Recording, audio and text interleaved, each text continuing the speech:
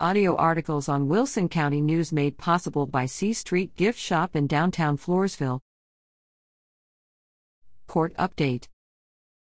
The following defendants were among those listed on recent dockets for the 81st District Court in Wilson County. Skipper Jerome Bryan, 47, of Seguin was charged with burglary of a building in August 2020 after entering a structure without the owner's consent and taking television monitors, a chest, a ham radio, paintings, and tools. He was sentenced November 7 to 2 years at a Texas Department of Criminal Justice facility and ordered to pay a $10,000 fine.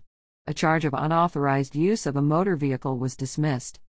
Curtis Lee Gonzalez Jr., 31, of Stockdale was charged with manufacture or delivery of between 4 and 200 grams of a controlled substance in Penalty Group 1 after allegedly possessing methamphetamine in June 2021 with intent to deliver it to another. He waived his right to a jury trial August 30 and entered an open plea October 26, leaving his judgment to the court. He was ordered to appear for sentencing January 3, 2023.